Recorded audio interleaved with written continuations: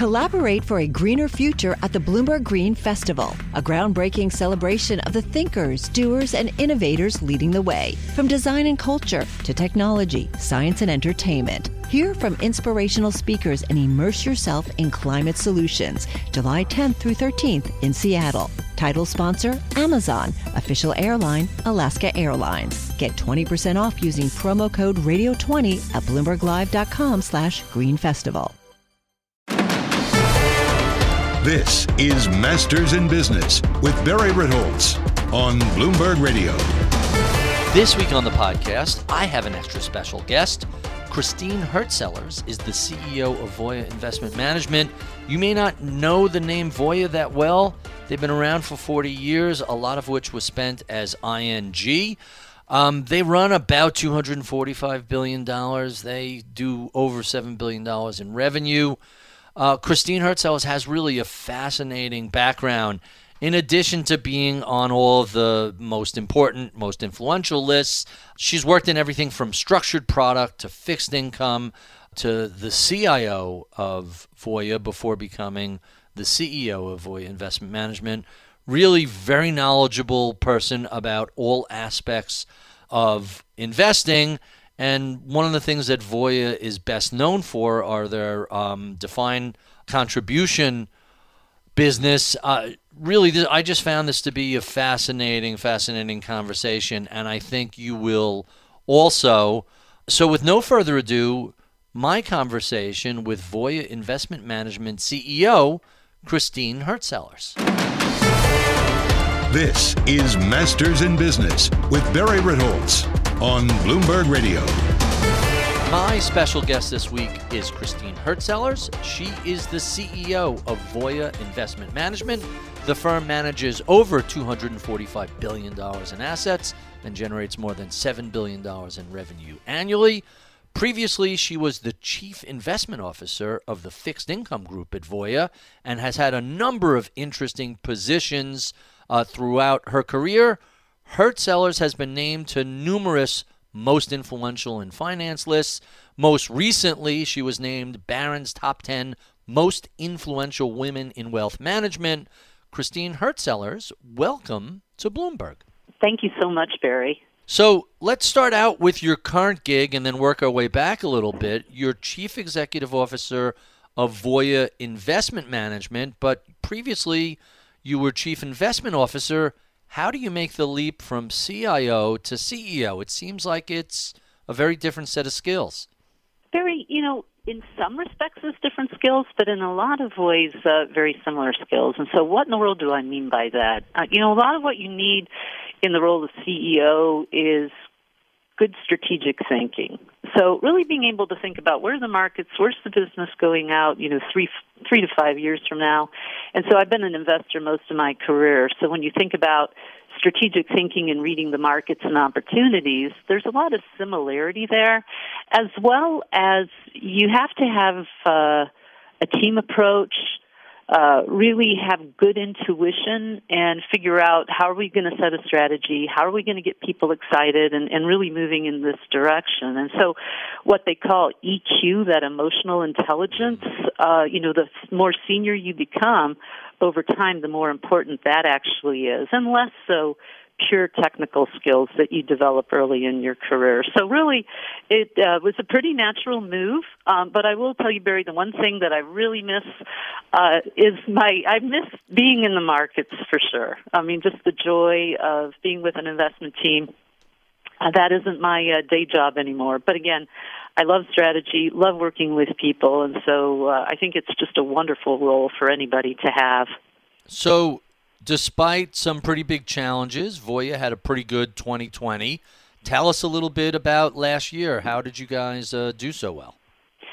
Wow. Well, as you know, Barry, last year just started out in such a crazy fashion. And I would say the way that Voya did so well, number one, we have great customer relationships and, really differentiated products. So much today, people are talking about alternatives in private markets, and $70 billion of the assets that we manage are in that category. So number one, we certainly have great products that our clients want.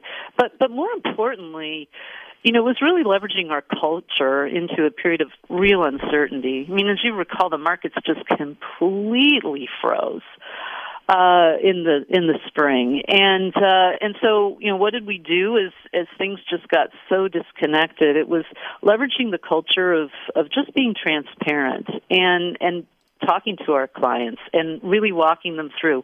We did tons of webinars. Talked about what was working, what was not, what was in the portfolio, what were we doing, and what were our views. And we got the feedback from clients, hey, not all asset managers are doing that, right? But at the end of the day, we're in the trust business. It's their money we're managing, and we want to be that trusted partner. So how you behave and how your people rally together in times of stress, those are moments in life and in careers that truly define you. So couldn't be prouder of the team as we work through 2020 to push ahead through a lot of uncertainty.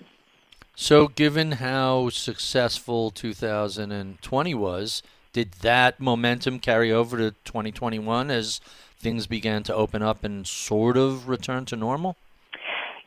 It has, and a lot of the momentum that we continue to see, just based on where yields are in the world and what's going on, really are in some of those more private asset classes that we manage. So think commercial real estate, or actually what we call private credit, meaning issuers that don't come to a public credit market, and we have a very strong business there. So as a result, as people continue to struggle with where am I going to put my money, I'm uncertain. The yields are really low. We tend to see quite a bit of demand in those assets that we manage. Really kind of interesting. So you guys are one of the larger investment managers in the defined contribution space, but for your size, you kind of fly a little bit under the radar. Tell us a little bit about that practice and how you became as large as you have in that space. Yeah, Voya overall, you're absolutely right, Barry. We are one of the largest companies that work with defined contribution plans and managing them for employers and really having good tools really to engage employees and to help them save. And so I would say, though, as you say, Voya, we call ourselves small but mighty as a company. We've got a great brand recognition, and our brand is really only, as Voya, only about, I'm going to say, 7 years old at this point, and yet our brand recognition is very attached to retirement. So going back overall, like how do we do this? And again, we're kind of small and mighty. We like to think, and it's actually true, that we're more agile.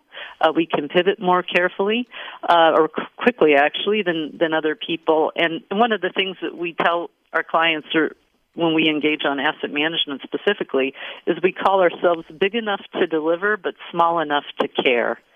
And when you think about that, what do those two things mean? Because when you wake up and you look at the newspaper today and you say, oh my gosh, these asset managers that call them between $200 billion to $1 trillion are just going to go away, right? The industry is consolidating.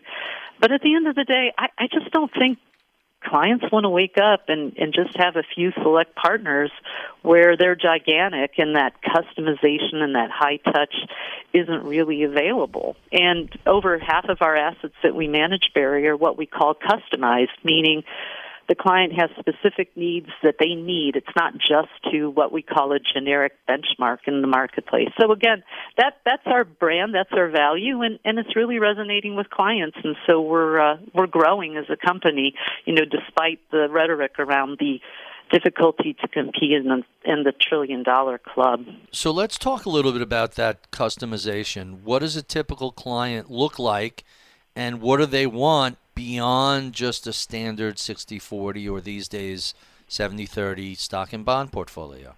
Well, we have a variety of clients, but on the institutional side specifically, when you think about insurance companies or some of the pension funds, they have unique liabilities that they're managing assets against.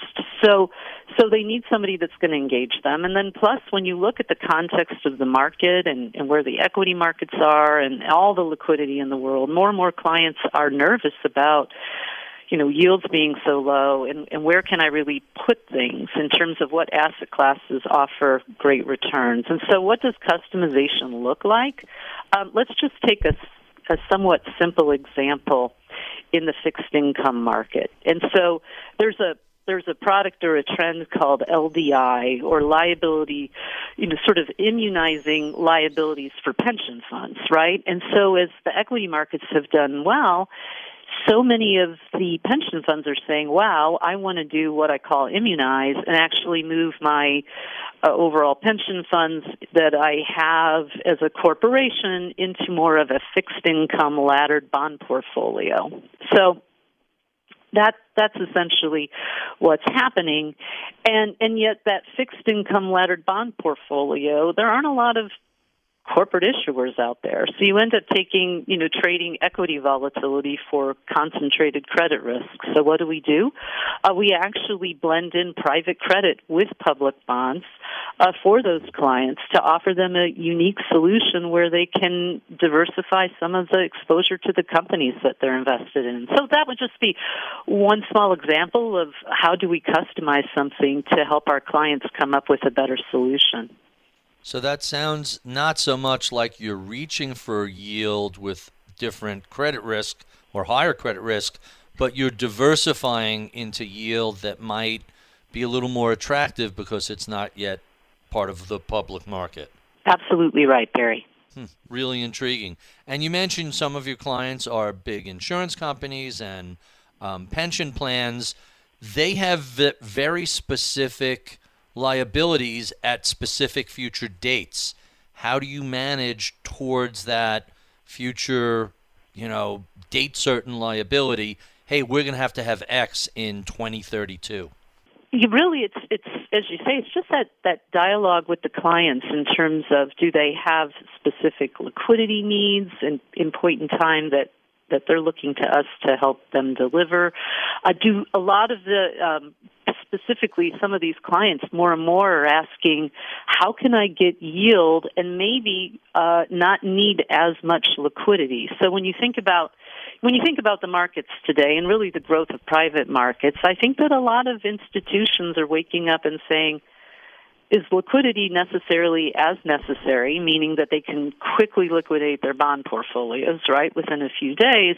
Or do I actually have opportunities in my business model where I can have, long-term investments and tuck it away? So when you think about that and what we can do across Voya, private credit could be a great example. We also have a private equity business that focuses on what we call secondaries. So think about buying secondary private equity investments in, the marketplace at a very attractive kind of going in investment level. So when you think about those things, Barry, those really are opportunities where, yes, you don't necessarily call Voya tomorrow and say, please liquidate my real estate or my private equity portfolio.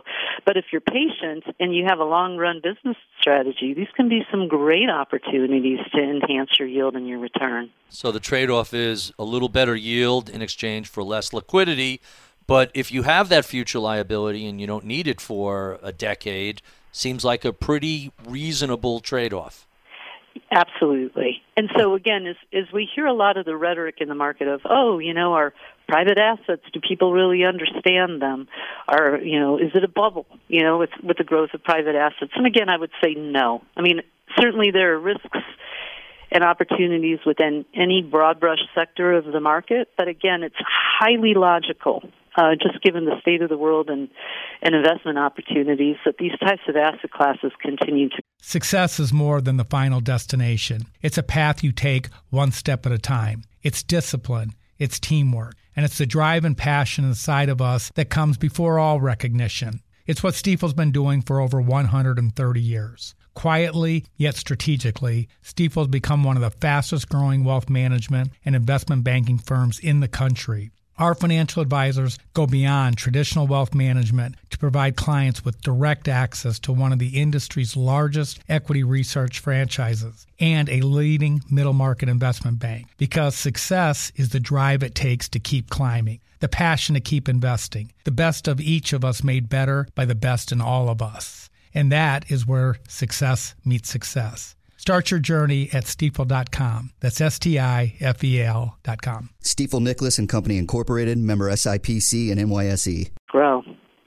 Let's talk a little bit about 2020. What sort of challenges did you face managing Voya's investment management group during the lockdown and the pandemic and work from home? How did you work your way through that? Well, Barry, all of us, I think, in the industry, right, we didn't have a lot of answers. It was really surprising. And in fact, I think at the beginning, if you would have asked me, hey, Christine, how long do you think the people are going to be working from home as a result of this pandemic? I would have told you, 6 weeks. The summer's coming, things are going to get better. And actually, we've been at work from home for over a year at this point, and we're still working from home and won't be back until the fall. So what did we do? Didn't have a playbook, but a lot of listening. We were able, from a technology standpoint, to move pretty seamlessly, from in the office to out of the office. But then it was a matter of how in the world do we keep our employees engaged? So we tried a lot of different things. We did, webcasts where, I would talk about, how the business was doing, how the clients were feeling.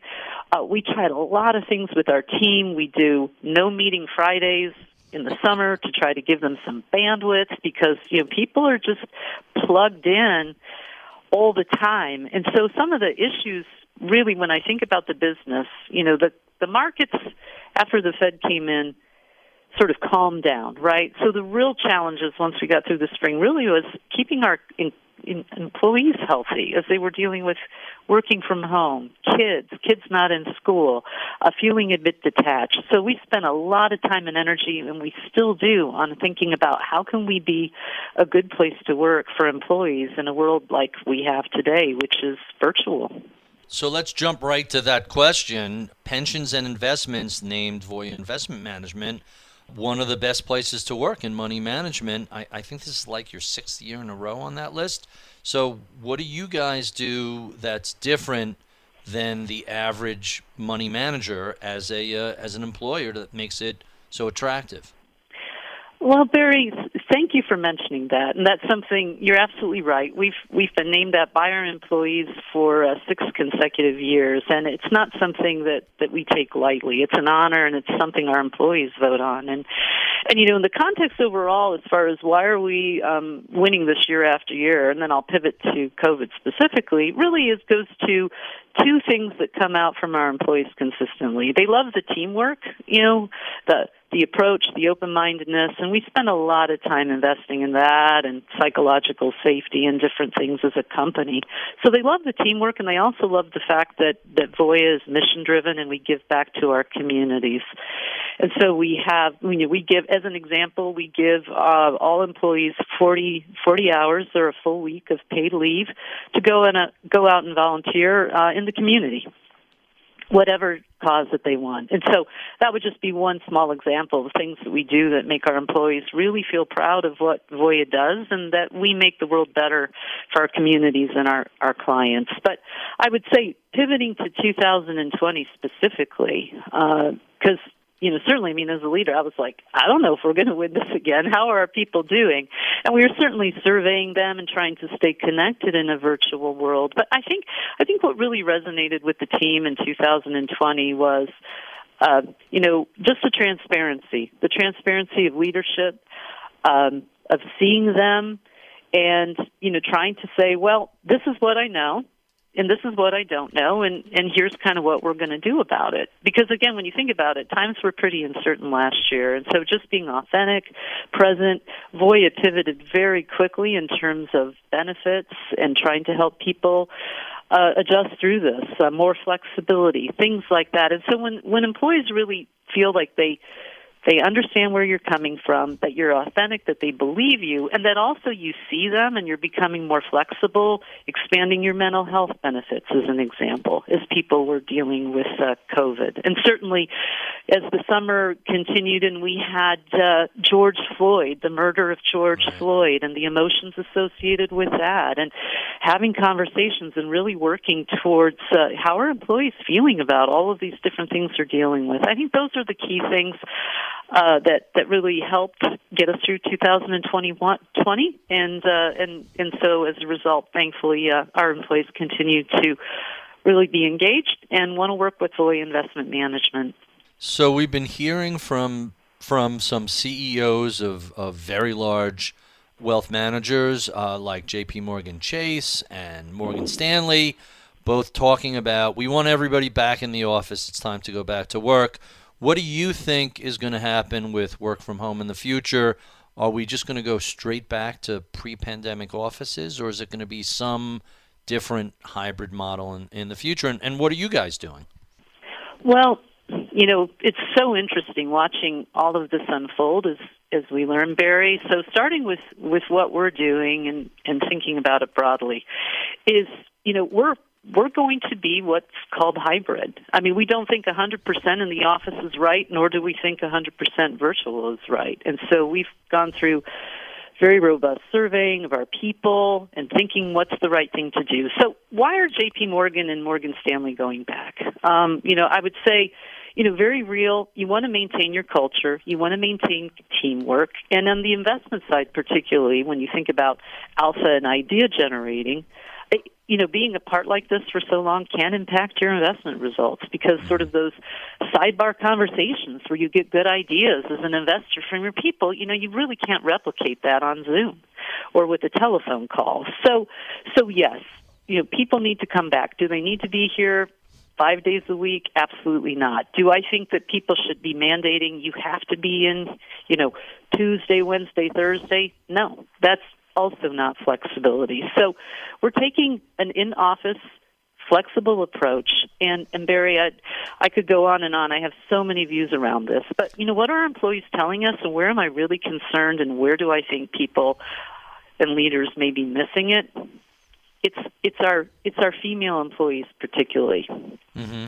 And when you think about what a female person is dealing with uniquely, and all employees, but when you think about, children and balancing, and you look at the overall U.S. statistics about who's dropping out of the workforce, it's the working mothers. And so if you as an employer are saying, okay, you have to come in, just as the industry is really an industry that has not done well in terms of diversity and inclusion with our employee population. And now you're coming in and saying, okay, well, you guys all have to come into the office. I just think that could create some real challenges as people are trying to work through more inclusion, more diversity. So again, our choice is let's listen to our people. Let's figure out what works. We're going to learn as we go, but we want to be an employer of choice for all of our employees. So maybe this is an obvious observation / question, but let me ask it anyway. If you're flexible and you're offering a hybrid model, is this going to help you in terms of recruitment and retention? It seems like from a employment strategic perspective, it's a big advantage. I agree with you. Barry, I think it is a big advantage. And listen, we don't have all the answers yet, but some of the things that we're doing as far as this hybrid world is we're going through a whole process as far as, well, what different technology do we need to be putting into people's homes? And how do we change what our workplace looks like if it's a little bit more of a hoteling space? So we're literally renovating, as we speak, 2 of our offices to accommodate that, our New York office and our Atlanta office. So we don't have all of the answers, but we're giving it a lot of thought. And we do think that this is going to make Voya Investment Management, continue to be a best places to work and a place of choice. And again, just going to flexibility, going to workforce diversity, we've got to pivot. So, and I'm very mindful of this. And this is a little bit different, too, Barry, from some of our competitors. So let me just tell you this, is I've heard some competitors say, well, the senior people, we're going into the office. We want people to see us, because you kind of lead by example, right? Mm-hmm. Well, Barry, I've had 5 children. I have, one of the things about me, I have 5 sons, right? And one of my sons is on the autism spectrum, which has its own, unique challenges and opportunities. And I think long and hard, how do I want to lead by example for Voya Investment Management and our people? And it's with understanding, flexibility, and enabling them to succeed in their careers. And so that's the approach we're taking. So are you seeing Christine Hertzellers every day in the office, even though we're still closed, hoping that people will follow my example? Absolutely not. That's really interesting, and we do a lot of research in preparation for these conversations. I did not know any of that about you, and that's really intriguing. It's more than just let me show up and pretend to be productive in the office. You're living the actual life-work balance that so many employees aspire to. Yep, that's right. Yeah, and I know, Barry, a lot of times people will say, oh, wow, who are you, what's your role, and wouldn't expect that I had raised 5 children, including one with special needs. So, yeah. So you're absolutely right. So that drives a lot of my passion, right, when I think about the industry and where we need to go and what can we do differently, and how can the legacy or the world, that I leave behind, my story, how to make it a better place. So I do think I bring a certain level of understanding and empathy as far as how complex, the working world can be to navigate. Well, thank you for sharing that. That's really very, very interesting, and I think a lot of listeners are going to appreciate that. Let's talk about Alliance Capital. What did you do for them in terms of their securitized assets? Barry, at Alliance, I was part of a team that really just focused on mortgage product, mortgage derivatives.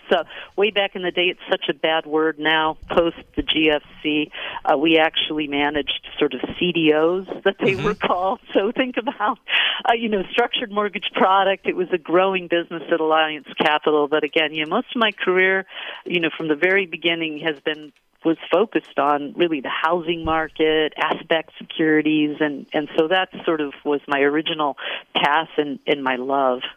So let's stay with that. You were at Freddie Mac for a while, right? I recall reading your portfolio team had about $650 billion in assets. Tell us a little bit about your Freddie Mac experience.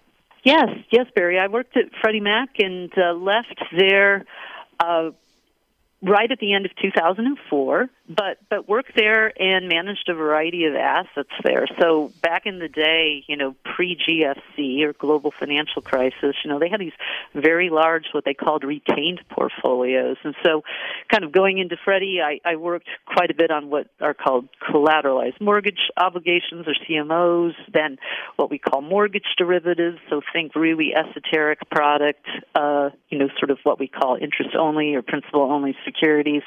So a lot of structuring, just a lot of deep knowledge around the housing market. Really interesting time in my career because at that point in time, the GSEs of Freddie and Fannie were huge in terms of their participation in the mortgage market, and they had these very large portfolios at the time. Success is more than the final destination. It's a path you take one step at a time. It's discipline, it's teamwork, and it's the drive and passion inside of us that comes before all recognition. It's what Stifel's been doing for over 130 years. Quietly, yet strategically, Stifel's become one of the fastest-growing wealth management and investment banking firms in the country. Our financial advisors go beyond traditional wealth management to provide clients with direct access to one of the industry's largest equity research franchises and a leading middle-market investment bank, because success is the drive it takes to keep climbing, the passion to keep investing, the best of each of us made better by the best in all of us. And that is where success meets success. Start your journey at Stifel.com. That's Stifel.com. Stifel Nicolaus and Company Incorporated, member SIPC and NYSE. So in the early days, anyway, in the early 2000s and throughout most of the 90s, the GSEs were doing all conforming mortgages. There were none of the subprime, or at least very, very little subprime Alt-A, no money down, no income check sort of stuff. They were pretty safe mortgages. It was only later in the cycle that, and they were losing so much market share to private banks, that they dove into it. I think you might have missed most of the crazy stuff if you left Freddie in 2004. Tell us what your experience was like pre-financial crisis at Freddie Mac. Sure, Barry. And this is something, when you think about it, so certainly Freddie and Fannie were prominent in the GFC, right, as we went through the financial crisis in the U.S. housing market. So the seeds of the global financial crisis, began in the 90s. And, and as the markets grew and Freddie and Fannie got more aggressive on what they were underwriting and competing against one another, things, that explains part of that journey. But again, lessons learned, though, they were highly levered institutions and they had, guaranteed debt, that enabled them to lever. So again, lots of crazy, interesting things going on at the time. I did resign, or I moved on to the company I'm now with, before the global financial crisis happened. But again, a lot of these things within broader housing and the financial markets were many years in the making before it sort of all kind of imploded on us, if you will, in 2007. So let's talk housing a little bit. Housing prices have blown up over the past year, in large part because there's almost no supply around. Whatever comes out seems to get just a overwhelming amount of bids. What do you think of the state of the housing market here, and what's the likely outcome going forward? Well, Barry, just from a kind of an investor or a tactical view, when you think about asset classes and what you recommend to your clients, housing-related securities would be really towards the bottom of the list. Because as you say, house prices have gone up very quickly.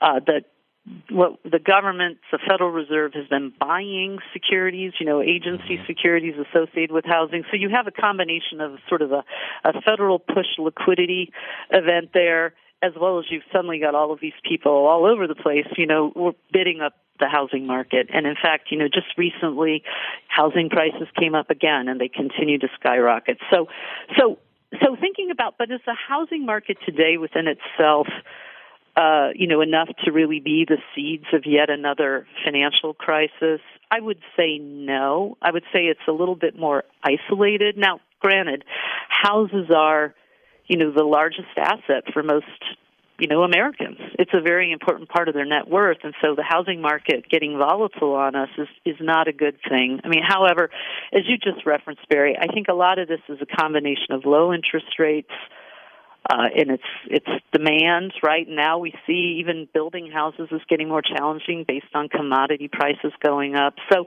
this is a period of time we're going through.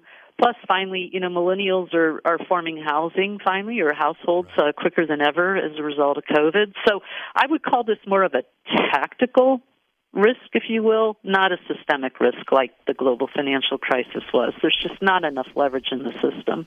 Yeah, that household formation data is fascinating because it fell off a cliff after the financial crisis. The first, 5 or 7 years was way below average. And then over the past 2 years, it really seems to tick up. How closely do you pay attention to data points like household formation? Yeah, we watch it pretty closely. And I think, we've always had a big level of assets in securitized product. We're very good at it, Avoya Investment Management, and we do watch it. It's a little bit of a slower moving train, Barry, but I think what people had often forgotten about the millennials is that they would say, well, they're different. They want to travel. They want to do X, Y, and Z, and they don't want houses. And we've had the theme that, no, you just forget these people are going to live until their 100s, right? So they're growing up slower. They're doing things slowly. But ultimately, are millennials, is household formation going to happen? Absolutely it is. And these are important demographic trends to watch. So I think COVID just accelerated it as people were, working in apartments, as well as it's certainly the work flexibility of being able to work in the suburbs and not commute has accelerated. But this is just an acceleration of a very natural trend that we see. Quite interesting. So I've always found that fixed income people approach stocks generally, but investing and risk management different than the folks who kind of grew up on the equity side of the street. Tell us a little bit, how did your background prepare you for your current job? Well, Barry, first of all, as you say, with fixed income versus equity investors, now, I get to work with both. Is you're absolutely right. Just to start out, fixed income investors tend to be cynical or more cynical because, for them, success is par, right? Like get every dollar that you invested and you have, all kinds of downside risks. So hey, I got $1 back. With some coupon. Yeah, I got $1 back and a little bit of coupon, or I lost, what we call 40% or 50% or points, like high yield. So that sort of explains to everybody. Whereas equity, they're optimistic, right? Oh, this company's growing, isn't this wonderful? And so even in our employees, you do see a mindset difference. And so kind of going back to your question, though, of how did fixed income prepare me for this role, I would say, certainly a certain level of really focus on the facts, right? But also I would say, for my career specifically, I spent most of it in what we call structured products, as we were talking about. And I think that is a great market because you can kind of combine the discipline of the fixed income investor also with the enthusiasm of the housing market and interesting things going on in the world. But overall, I think coming out of it, just balance as a leader. As a leader, I like to use this phrase with people. When you lead people, you need to have what I call authentic optimism. And why is that? It's like you have to believe that the world is a better place and that your strategy is going to deliver and you're adding value. But you have to, face things authentically. Because also employees don't want you to just be telling them stuff that isn't true, right? So it's kind of that balance as investors or as leaders is what I call authentic optimism. That's really intriguing. So you mentioned when we were talking about housing and mortgage-backed securities, the Federal Reserve was a big buyer. They're keeping rates low. What other reasons are there for rates being so low? We know the central banks can affect short-term bond yields, but even the long-term yields are way down. What's the driver of today's low rates? Is it inflation, price-insensitive buyers, just demand for yield, or something else entirely?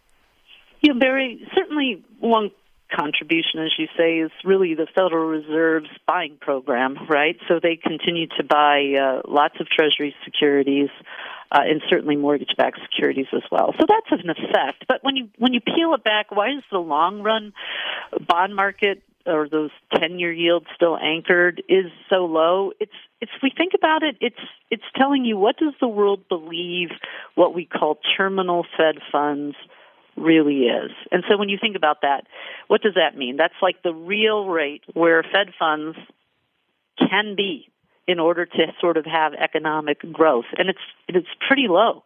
So the market is still telling you, yeah, there are going to be some inflation risks potentially, but long run, lots of people around the world are aging. So you think about China, you think about, the United States, and productivity, what's it going to be? But at the end of the day, people are telling you we don't think that real growth is really going to be that strong or that robust. And so really that is the reasoning behind why are long-term rates still so low. Tied to growth rates. So when I look around the spectrum of credit quality, 7-year junk bonds were just trading at 2.5%, actually a touch under. That seems to be unthinkable that something relatively risky is paying so little, yield. Tell us a little bit about the dynamics behind that.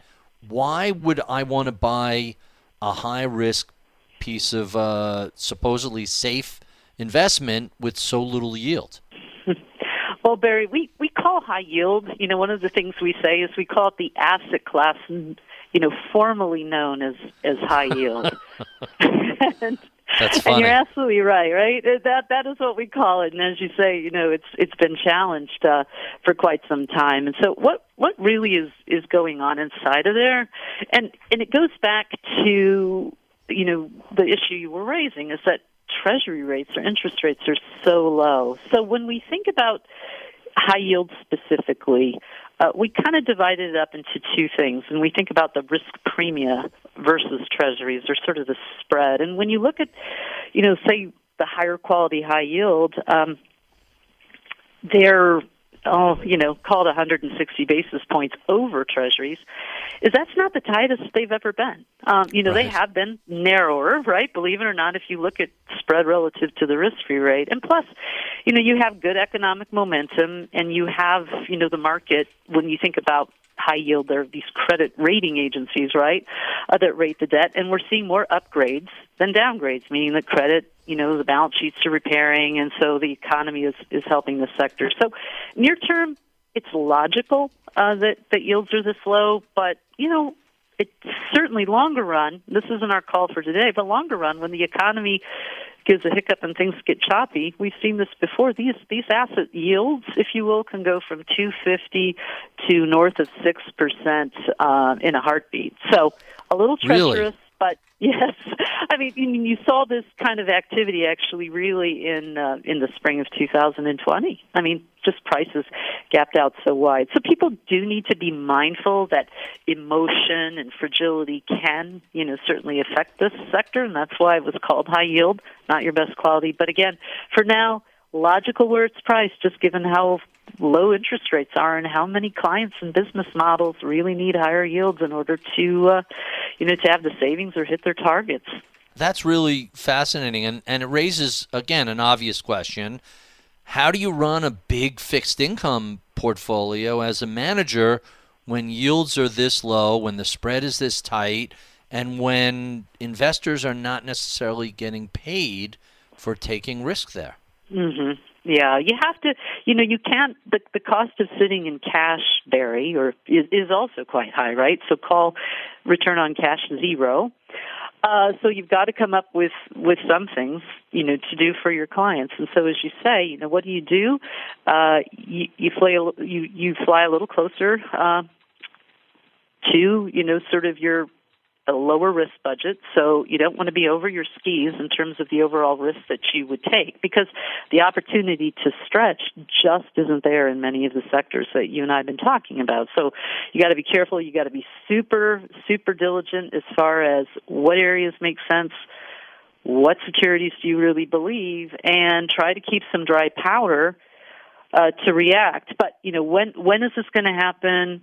You wake up every day, and early in my career, Barry, for people that might be listening that are early, is this axiom is that it always feels terrible at the lows, and it always feels great at the top of the market, right? You're at the top of the market, it's like, of course, the economy is great, life is good, and that's when it all falls apart. So you've got to be mindful. Are we there yet? No, but as the Fed starts to, over the next year or two, drain liquidity, they have been doing massive support of risk assets. Things are going to get choppy. So we're trying to be very diligent, look at what we're doing, but keep some dry powder. That's pretty interesting. Another silly question. Are we ever going to see rates on the 10-year over 4% in our lifetime? Or is this I know that this is a classic magazine cover indicator. We'll never see rates back to normal again in our lifetime, but it feels like rates are stuck down here for at least the foreseeable future. What are your views on? I know this is a ridiculous question. Hey, where's the 10-year likely to be in 2031? Yeah, no. Oh, and so 10-year. Well, you know what? That's right. That is a great question, because you've got to balance, Barry, the ingenuity and the productivity of the human spirit, which is pro-growth and very exciting, with just some of these natural headwinds of, an aging world, people needing yield. I remember sort of conventional wisdom is like, when people age, are actually going to start draining assets, and that's going to be inflationary. I don't really believe that. So it's a good question. Can we get back to 4% 10-year and real growth being stronger than where we are today 10 years from now? If we have, Tesla has automatic cars and all kinds of wonderful things are happening, yes, we can. Is it going to happen near term? If it is, it's an investment opportunity for folks, and so you should jump on board if yields really rise, because people may over-index right now on inflationary pressures. But, can the economy, the way that I'm looking at it, sustain, a real growth rate? And this year's different, a real growth rate that high, particularly given challenges with immigration and labor force? No. So if yields were to go high due to inflation, it would be very damaging, more of a stagflation event, and again, not good for real growth. So, Barry, as much as I think, this is consensus, am I still saying that treasuries are going to stay low? Yeah, I do. I just think it's really challenging to get what we call escape velocity out of this low-growth world structurally that we're living in right now.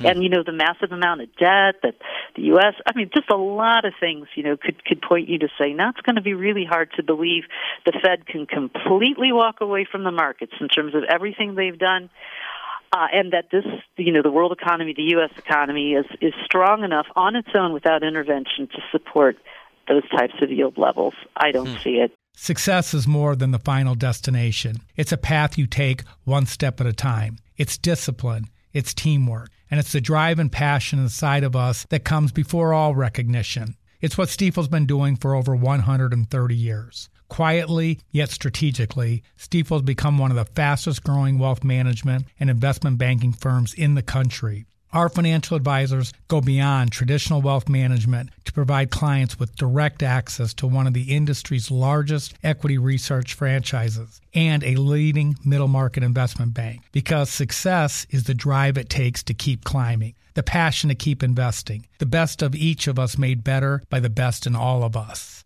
And that is where success meets success. Start your journey at Stifel.com. That's STIFEL.com. Stifel Nicholas and Company Incorporated, member SIPC and NYSE. So speaking of the Fed, let me give you a promotion and put you in the role of Jerome Powell as Fed chair. What do you think you would do? What should the Fed be doing given the current circumstances? Yeah, I think, I think Jerome Powell is exceptional, as was Janet Yellen, and I would do what he's doing. And it's communicate, because there's a lot of risk in the market, given that the Fed does have so much that they're doing in terms of unconventional support of the markets. And they're being very slow, they're communicating, being very careful. And so all this, sometimes market participants will say, oh my gosh, the Fed is behind the curve and they're going to lose control of the market. Well, listen, if you're the Federal Reserve, it's like fool me once, fool me twice. We sort of believed that, growth was strong and inflation was strong and kind of got worried, and taper tantrum or, fill in the blank of different things that have happened in the market. And they're like, well, you know what? We're going to be judicious. We're going to be careful. We're going to be slow. And I believe absolutely it's the right thing to do. And I think what market participants are missing right now, some that talk a lot about this, I think they're still underestimating how important all of the stimulation has been to the calmness of the markets and the growth that we have, in addition to fiscal. So, again, I think Jerome Powell and the governors are spot on in what they're doing, and I fully support everything that they've done. So let's stay with that and stay with the concept of the taper tantrum and the ability to get off of emergency footing. Forget 4%. I'm with you that isn't happening anytime soon, barring some catastrophe. But how far can interest rates rise without disrupting the equity markets. Can we see a 2.5% 10-year without the equity markets freaking out? How do we get back to normal, whatever normal might be these days? Yeah, and I think it's we're in a tricky spot, right? As Barry is, the Fed starts to remove the support of the bond market through purchases, and you said, at what level on the 10-year does it start to disrupt the growth? I think you hit on a really important theme early on. It really goes a lot down to the housing market. Again, that is the most important asset that most Americans have, and so if you get 10 years, up to say 2.25, 2.5, I think that really starts to create some potential challenges for the equity market, because does housing start to roll over? So that reduces some momentum. At what level, going back to our conversation about high yield earlier on, so let's just say to ourselves, okay, 10-year interest rates go up 2.5, say that the, high yield spread, to a 10-year treasury, let's just call it, 2%. Or 2.5%. So if you get some of these competing asset classes at attractive yields relative to equities, where you're like, I can clip a coupon and I can earn 4.5%, 5%. Again, I think that's where things get pretty challenging for the equity market. So a long way of saying, I think once you get to like 2.25, 2.5, it's going to take the air out of the bond balloon. So we've got to be very careful. And that is not that far away, although I guess in terms of 25 bip interest rate increases, I guess it's a good couple of years away. Let's stick with the Fed for a bit. The consensus seems to be we're not going to see any increases this year and probably no increases until late 2022. Do you think the consensus is spot on, or is this really going to be subject to new economic data and that'll impact the Fed's thought process? Yeah, certainly, Barry. The Fed is going to watch data, so they're mindful of all of that. But again, I would say the Fed also has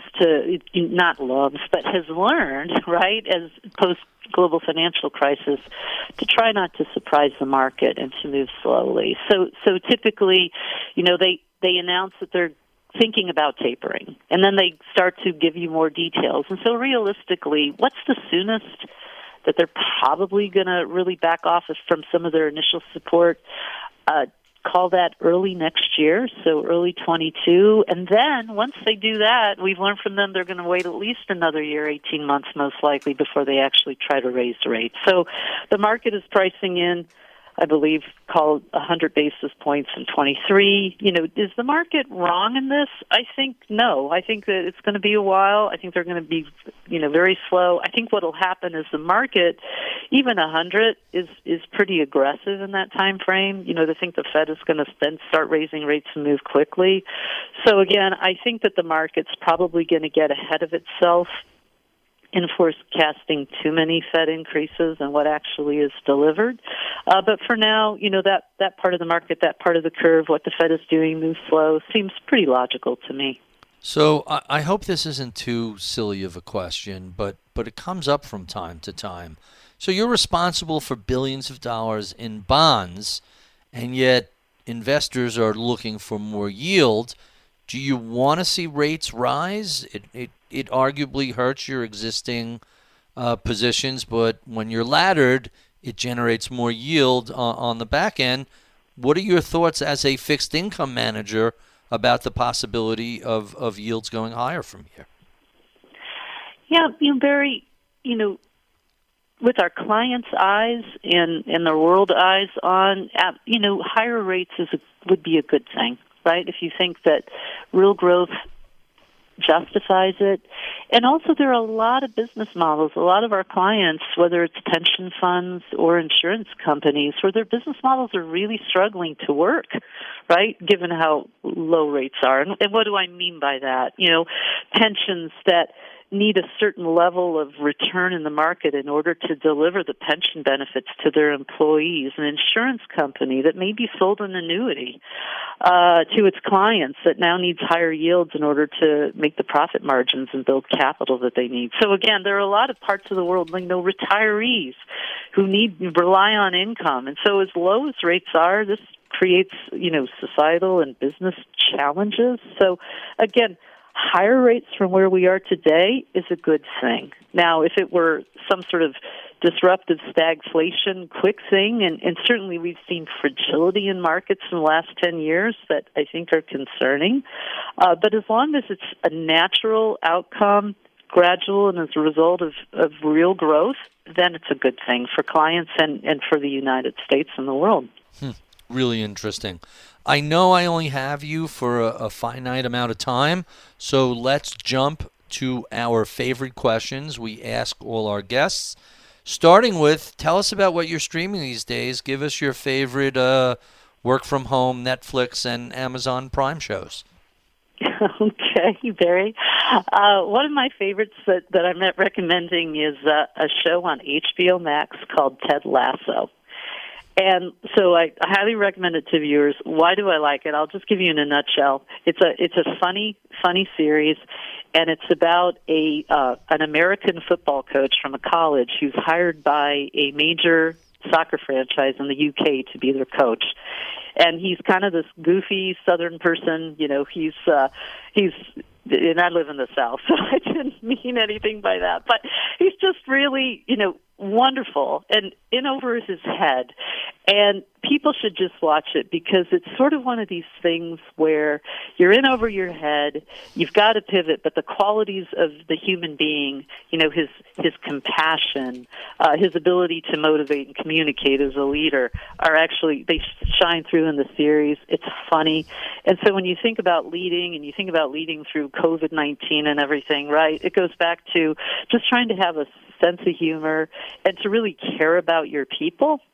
And so even though it's a comedy about soccer, I find that it has a lot of good messages as far as how to lead well. Yeah, it's a charming series. I believe it's Apple Plus or Apple TV. Oh, okay. And I know season 2 starts the last week in July, so I'm looking forward to seeing that also.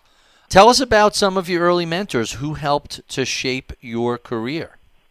Well, one of my early mentors was Rob Capito, who's president of BlackRock. And kind of a funny story, I met him years and years ago giving kind of a talk at a conference. And why was he an important mentor to me?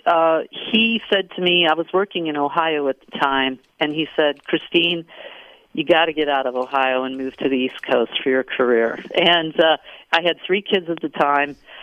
So not the most obvious thing, but, I listened to him, and he gave me great advice over that period of time in my career. And I moved east, and I never looked back.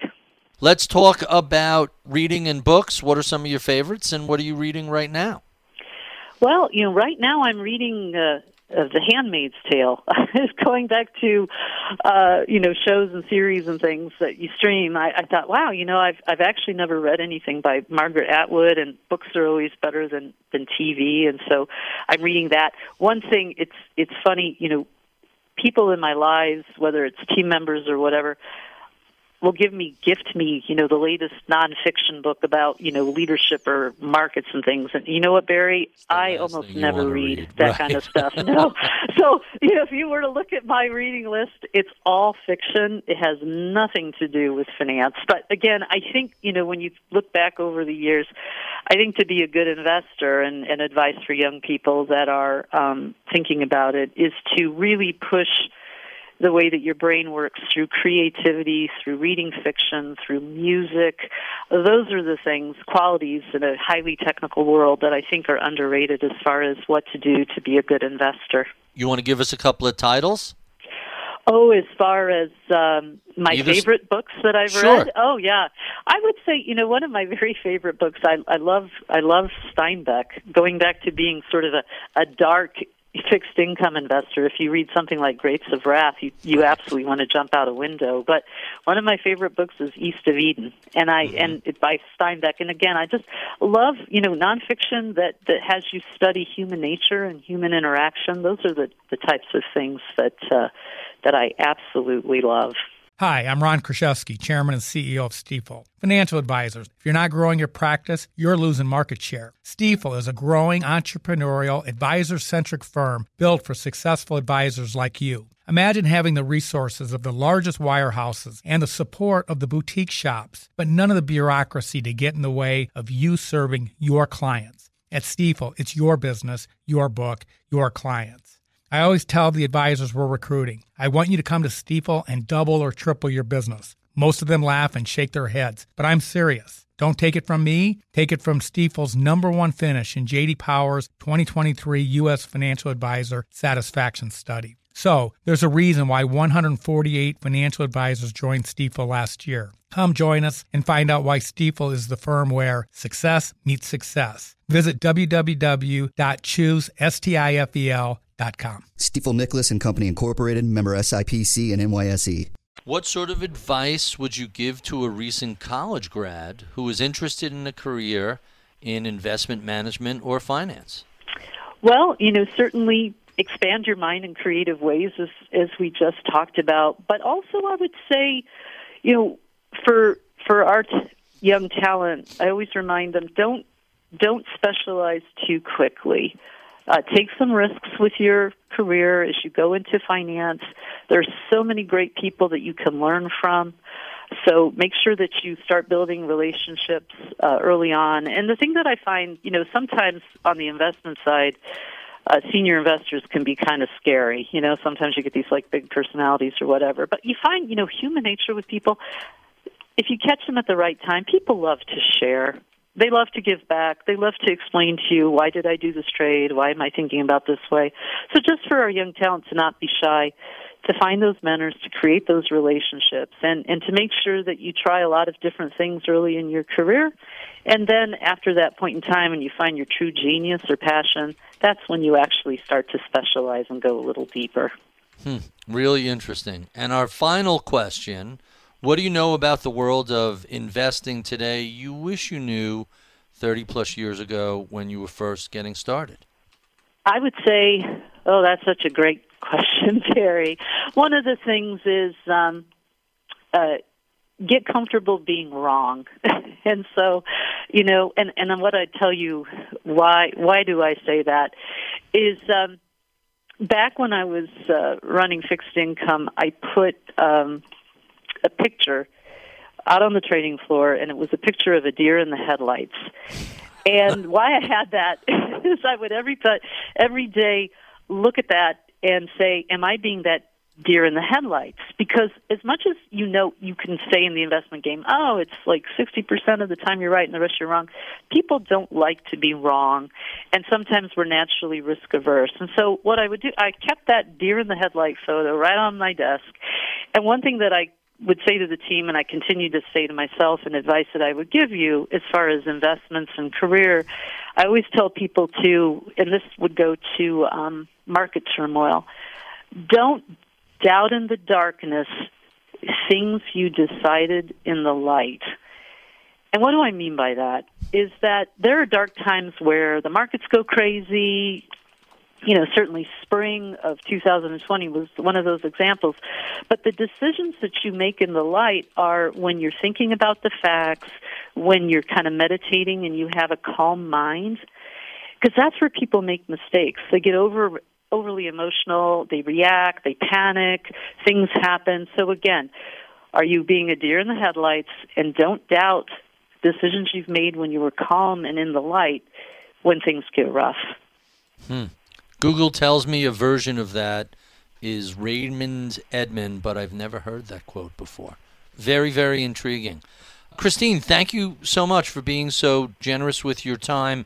We have been speaking with Christine Hurtsellers. She is the CEO of Voya Investment Management, which runs about $245 billion in assets. If you don't know the Voya name, they've been around 40 years, but they're previous name was ING US, and that might be how you might be more familiar with them. If you enjoyed this conversation, well, check out all of our previous interviews. You can find them at iTunes, Spotify, wherever finer podcasts are sold. We love your comments, feedback, and suggestions. Write to us at mibpodcast@bloomberg.net. Give us a review at Apple iTunes. You can sign up for my daily reading list at ritholtz.com. Check out my weekly column on bloomberg.com/opinion. Follow me on Twitter at ritholtz. I would be remiss if I did not thank the crack staff that helps put these conversations together each week. Paris Wald is my producer. Atika Valbrun is my project manager. Tim Harrow is my audio engineer. Michael Batnick is my head of research. I'm Barry Ritholtz. You've been listening to Masters in Business on Bloomberg Radio. Collaborate for a greener future at the Bloomberg Green Festival, a groundbreaking celebration of the thinkers, doers, and innovators leading the way. From design and culture to technology, science, and entertainment. Hear from inspirational speakers and immerse yourself in climate solutions. July 10th through 13th in Seattle. Title sponsor, Amazon. Official airline, Alaska Airlines. Get 20% off using promo code radio20 at bloomberglive.com/greenfestival.